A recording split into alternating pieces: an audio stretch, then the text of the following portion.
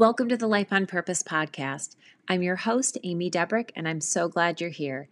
As you know, purpose gives you confidence. Confidence that you know what you're doing and why you're doing it, even if you haven't figured out how to do it yet. Purpose provides certainty that what you're doing does matter. And when you act with purpose, you project strength, authority, and authenticity. Because of that, I am so excited to share Season 4 with you and all the tools, resources, and shared wisdom that will help you build and keep the confidence and self-esteem you need to be brave, and also to live the life God has for you. Being confident about our purpose helps us stay in our lane and eliminates comparisons. Now, if you are looking for some one-on-one coaching to help break down self-doubt and rebuild your self-esteem, be sure to schedule a free discovery call with me today. You can access that link on my website at amydebrick.com. But for now, let's get started. Welcome, everyone, to the Life on Purpose podcast. I am so excited to have you with me today. I'm also thrilled to have author Ciara Lane Myers joining me this morning. We're going to be talking about her book, Glasses Off. I can't wait to dive deep into this. But first, welcome, Ciara. I'm so glad you're here today. Thanks for having me, Amy. I appreciate it. Well, before we totally get digging this book apart, which I just think is going to be such a great conversation, can you just give the listeners a little bit of background information about who you are and really what inspired you to become an author, really, and share this message? Sure. So I am a follower of Christ, and my husband and we have a little counseling practice in our area. I'm not a counselor. He's a counselor, and he was working 60 hours a week, sometimes 70 hours a week. And I told him, this is crazy. First of all, I never see you, and it's hard with just the girls. I've got a 10-year-old and a 4-year-old, and so I found a space, hired different therapists, and we run group counseling practice together. So we get to help people, which is really nice. And then I'm writing my second book. I'm marketing this first book, baby. And oh, yes, I also have a fluffy dog sitting behind me. Can you see? She's on the floor over there. And I guess that pretty much sums it up. I love that. I think that's hilarious. There's always a dog at the foot of every person that I'm interviewing or myself. Normally, Ciara, mine will just randomly throw a bark in there, when I'm asking like a really important question or point that I'd like to get across. And the timing is just impeccable every single time. Maybe your dog just has something really spiritual to contribute. Well, I'm wondering now if she's feeling like she's hearing her calling. So she's helping. She's helping me to hear her calling by getting it out there. But let's talk about Glasses Off. This is your first book. And so I'm going to be really thrilled to, I don't know, is your second book a follow-up to Glasses Off, or is it just something entirely different? Something totally different in a different genre. So it'll be really fun. Okay, great. I love that. Well, we'll talk about that when that book releases. But today we're going to focus on Glasses Off. I want you to just talk about, you and I talked just a little bit before we hit record here, but share with the listeners just a summation of Glasses Off and really what inspired you to write this book. The Lord really put the title on my heart, which is sort of a unique situation. I actually was afraid of being an author. I was always like under the assumption I could never do that. I would not know what to say. I'm not old enough. I just kind of canceled myself out of that. And the Lord just really asked me to stop this digital work I was doing. So on the side, I was running a blog and I was doing some licensing work for brands, things that were not on my social, but I would get paid to do theirs. And then I just felt like the Lord told me to stop. And I ignored that for about a year because I thought it doesn't really make sense. I'm doing honorable work that aligns with my gifts. And so but that never really left me, that tension. And so I finally just said, okay, I think this is from the Lord. I think he's telling me to stop. I don't think this is my thought. And so I quit cold turkey. And I'm sure as someone in this space, you know, when you stop, it's over because you have no momentum and you have your audience is gone and agencies were no longer paying me and it was just kind of over for real. And after about a year of kind of angry praying at the Lord, like, why did you have me build it? And then why did you have me get rid of it? What are you trying to do? He really just impressed that title on my heart out of nowhere. Inside of, you know, just an impression. It wasn't audible. And he said, glasses off, how to see God when your vision is blurred. And we've since changed it. That was the working title, but I was not an author at the time. So I thought he wanted me to buy the book on Amazon. So I went to my computer and I was like, okay. And I typed in the title, and everything that came up was related to optometry. And so I thought, oh no, the Lord is going to take my physical eyesight away. My vision is going to be blurred. And he needs me to buy a book to research about eyesight. And so I just totally catastrophized the whole thing. And I'm like, how am I going to tell the girls mommy's going blind? And I'm like trying to, anyway. And so thankfully the Lord came through and was like, no, sweet child, I just need you to write a book. Like, it's not that serious. I'm not going to take your eyesight away. I need you to write a book with this title. So I really obeyed, and I went upstairs into our girls' playroom, and from the playroom you can kind of see the neighborhood, and I grabbed my laptop and I started to write like how I thought an author should sound. And so I was like peering through the fog of the window, second floor, you know. And then I just was like, no, I need to just write what I'm going through. And so what I was going through was, I've thrown away one of my businesses.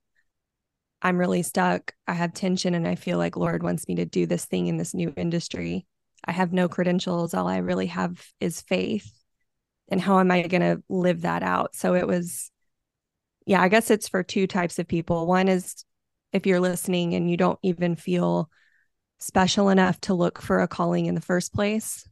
And then the other person who it's for is you feel like you have something to offer. You know, you're not lazy. You know, the Lord is calling you to something, but you need like a blueprint of how to do it. Right. Yeah.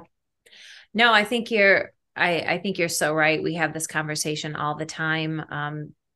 It's women I have in this mastermind group. I think that is one of the biggest challenges, even when you, like you said, you were in a position in a season where everything was clicking, right? You were successful, you had the accolades that you needed, you had income coming in, you had all the things, and then this shift happens. And so I think that's the hard part. And would love, this is where I would love the conversation around this book. The idea of with glasses off is it really forces you. Two things that stood out to me in the book is one is to trust. And that's so scary. And so when I was kind of laughing, not laughing in a malicious way, but laughing when you were saying how you had just made the whole thing was like, oh, I'm losing my vision. And now, I mean, because that's what we do. We immediately begin the minute that transition starts to happen and things start to feel uncomfortable. And now we're uncertain.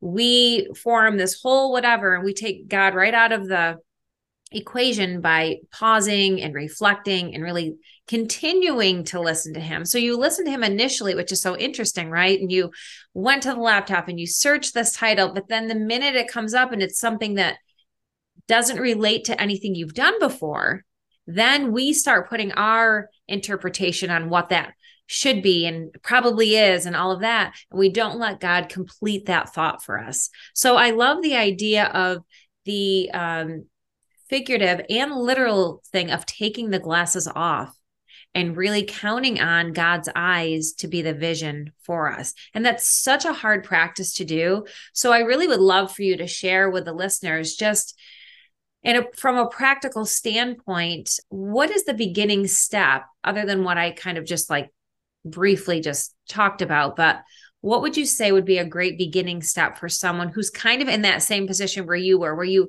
feel like you hear a new calling, there is a change to be made, but before you spiral it into something that it's not, or put your thoughts on it that may skew of what it actually is going to be, how should they sit in that to really hear and complete God's thought?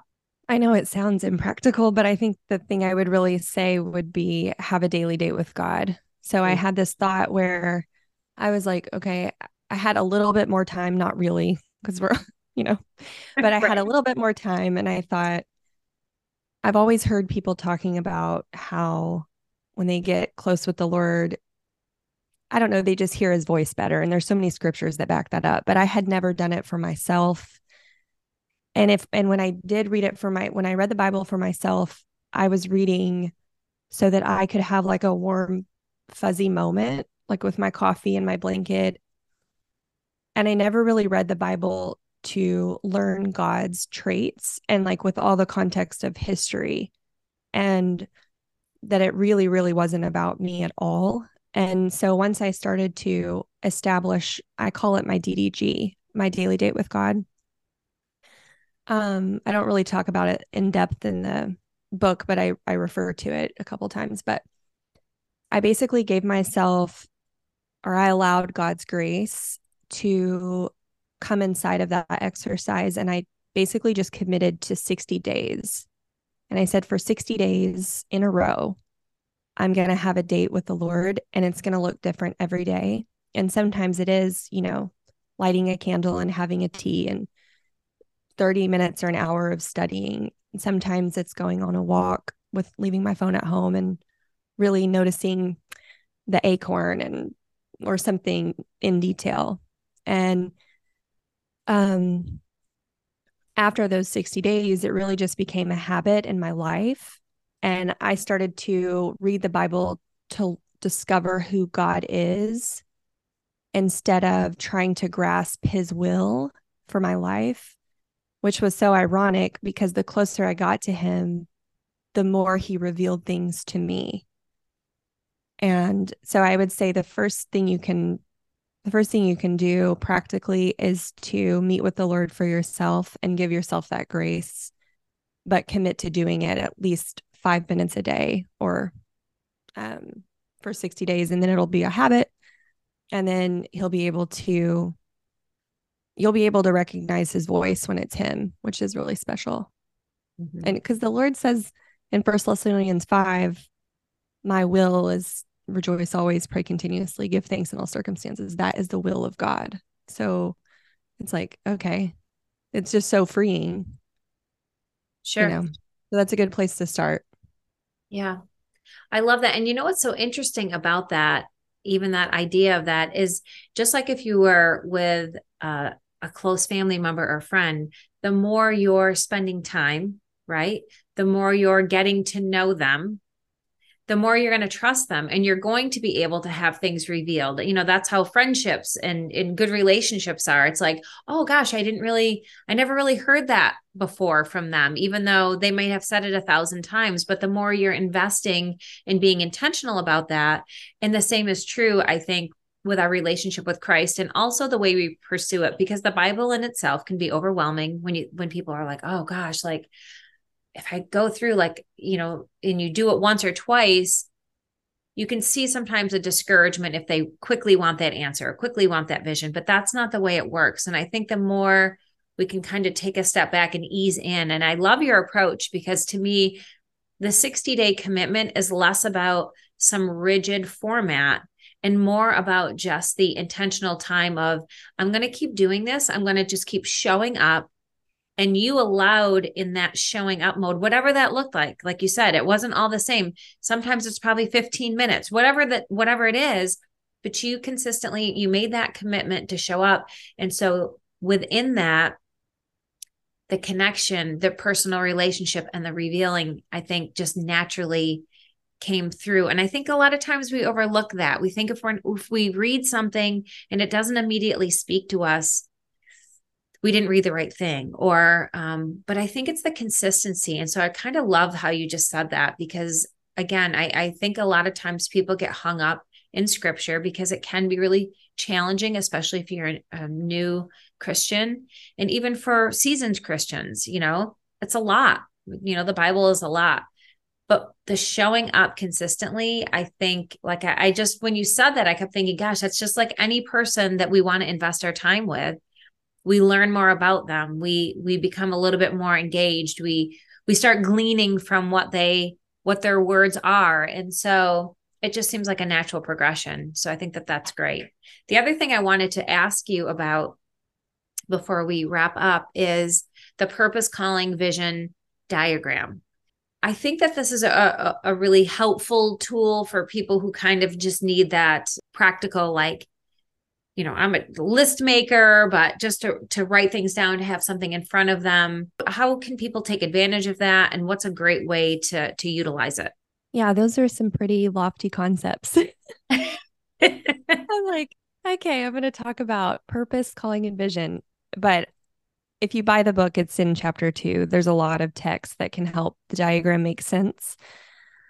But basically, I had spent that year and a half, well, my whole life, to be honest. I never really had my thing. My husband knew he was going to be a counselor from 17.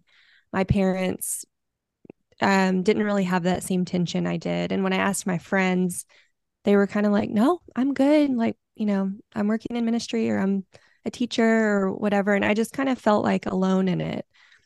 And it made me feel kind of childish, to be honest. But I knew that I wasn't, because evidence of my real life was like, okay, I'm an adult. I'm a responsible, functioning person. Why do I have such a conviction? And I think it's because the Lord was preparing me for all of this. So I asked him, that's another practical thing. You can pray for a specific vision. You can pray, God, make this so obvious for me. That's what I do. Mm-hmm. And so I prayed, I said, help me understand what these things really mean and how I'm supposed to move forward. And so he just gave me a very elementary triangle. And he said, at the top, write the word God. And at the bottom point, write the word Jesus. And on the other bottom point, write the word Holy Spirit. And he just said, I am the one in control of all eternity, time, space, and matter. And only from me do these other things exist, Jesus and the Holy Spirit. Only out of me do they flow. And I thought, okay, like the Trinity. Mm-hmm. Okay, I got it. But then he said, now draw a second triangle. And at the top, write the word purpose. And on the bottom corner, write the word calling. And on the other point, write the word vision. And he said it's a parallel, much like everything from me flows. The word purpose here for you, I can't speak for anyone else, but what he gave me was the word purpose here refers to your day to day mission on earth. And out of me, this mission is daily communion with me, sharing about me, loving me, learning me. Only from me will your callings and visions be revealed in your life. And only then will they have meaning and will they exist, essentially. So then I drew a third triangle and I wrote why at the top and where at the bottom point and how. So if purpose is the reason why we are in this game of life, which is meeting with the Lord daily, then the calling, he just laid on me that it doesn't necessarily mean a career, which was so freeing for me because I'd always thought calling was like industry based and I wasn't called to this specific industry in life. And I felt, it just felt convoluted. But he was like, no, calling is just the space on earth where you live out the greater purpose. It's the where to your why. So, where on earth can you live out my love? The why. And then, so that's more vague. So, for me, my calling is creating. And I had to do introspection. I had to make charts. I talk about it in the book. But, and then the how, the last part of the third diagram is sort of the playbook. So, it's more specifically the things given from the Lord, how we can go about our calling inside of the purpose. So for mine, it would be this last book, Glasses Off, was a specific how vision inside of my calling. Does that make sense? Yeah. Yeah, that does make sense.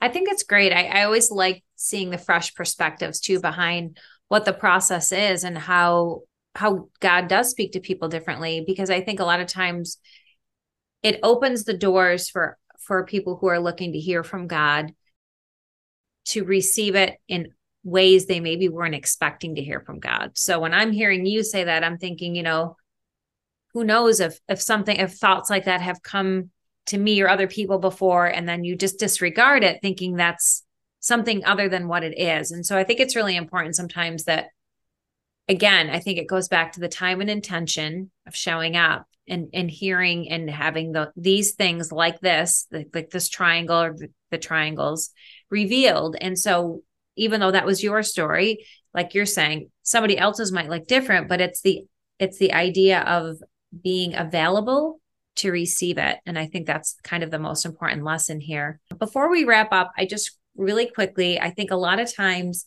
women especially get caught up between the dreamer and visionary. Am I just a dreamer here, or is this a vision for me? So really, just if you can explain what the difference is and why it's important to make sure that our dreams become tangible things. So that concept was born from a conversation I had with a friend of mine, and we were stereotypically on the back of a truck tailgate overlooking some water. And I was crying to her, and I just said, I feel like the Lord wants me to do this thing, and I am too afraid to do it. But I also don't want to be somebody who has a dream and then never does anything about it. And she just looked me square in the eyes and said, You're both. You're a dreamer and a doer. And I thought, okay, what does that mean? And so I went after our trip, I went home and I wrote this whole chapter immediately. I think it's chapter 5. And basically what I figured out was if I kept something inside of myself as a little secret dream, it was actually kind of selfish because no one on the other side in the real world could benefit from it. But if I moved through all my, awkward tendencies, or if I just humbled myself a little bit and tried and I moved through the dreaming and I turned it into something tangible, which by definition, vision means a manifestation of something immaterial to the material, then other real life people could benefit from what was once just my little idea. And so that was kind of the whole, she kind of sparked it. And then I used scripture. I tried to back it up. And I think it's a good way to just say, hey, it doesn't have to be either or, because the Lord totally speaks to people in dreams. Like he gave me that one dream in chapter 7 of my miscarriage, my son. And so he totally speaks to people in dreams. That's in the Bible all the time. But I also think that it's our part then to take that dream and actually make it concrete too. I love that so much because I think there's so much value in not only following our dreams or making them, creating something from them, but also the obedience of, having God spoken that dream into you, but also just how you can change somebody else's maybe trajectory by sharing that dream. And I think a lot of times we do feel it's our insecurities, I mean, as a confidence coach, there's so many things that we cancel ourselves out, like you used that term earlier, because we're just insecure and we're uncertain and we're just afraid of rejection and all of those things. But my thing always is, and especially when I'm coaching women, but even for myself, is that it always has to go back to the one. And so, who is that one woman who needed to read this book? Who is the one woman who also needed to know that it is okay to follow this dream or to pursue these dreams or to whatever it is? But we do get hung up sometimes thinking selfishly, like, well, out of our own pride. For me, it was always a pride thing, right? I don't want to share this because it might look foolish to somebody, or what if it doesn't turn into something that some of the world views as significant enough, or whatever the case is, because everything is success is defined so differently in the world than it is in God's economy and perspective. And so we hold back. But really, if we were brave enough to share that dream, like you said, it does. It is such a beautiful concept, even if you don't see who those people are or the one person, that it may have actually helped them with their dream. So I really appreciate that because I know what that's like, and I try to incorporate that as well. But it is definitely something you have to be mindful of to have the courage to do it. So I think that that's a great thing that you talk about. Thank you. And a practical thing, if you have lots of dreams, which I did, is you can write them all down on a sheet of paper, and they may be your own ideas or they may be from the Lord or just random thoughts. But I like to always write things down and then just out in the margins, put one number from 1 to 10, one being the least amount of urgency you feel towards actually executing on that thing. And then 10, like, okay, if I knew I only had a couple years left, this is the thing I would do. This is the goal I would pursue. Mm, I think if that aligns with scripture and it never really leaves your spirit, I right. honestly think you can commit to that, because in Proverbs it says commit to the Lord whatever you do and he will establish your plan. So like even if you're off, he will make it happen. So Right. Well, Ciara, thank you so much. I feel like we could talk about this topic all day because it's such a prominent thing, I think, that women are feeling in everyday life. You don't have to be an author or a speaker. It doesn't really matter what your vocation is or anything like that. I think it's just something that women in general need some guidance on. And so I think this book is a wonderful resource. So thank you so much for writing it. thank you so much. I appreciate it. Well, friend, that's it for me today. I hope you enjoyed today's episode.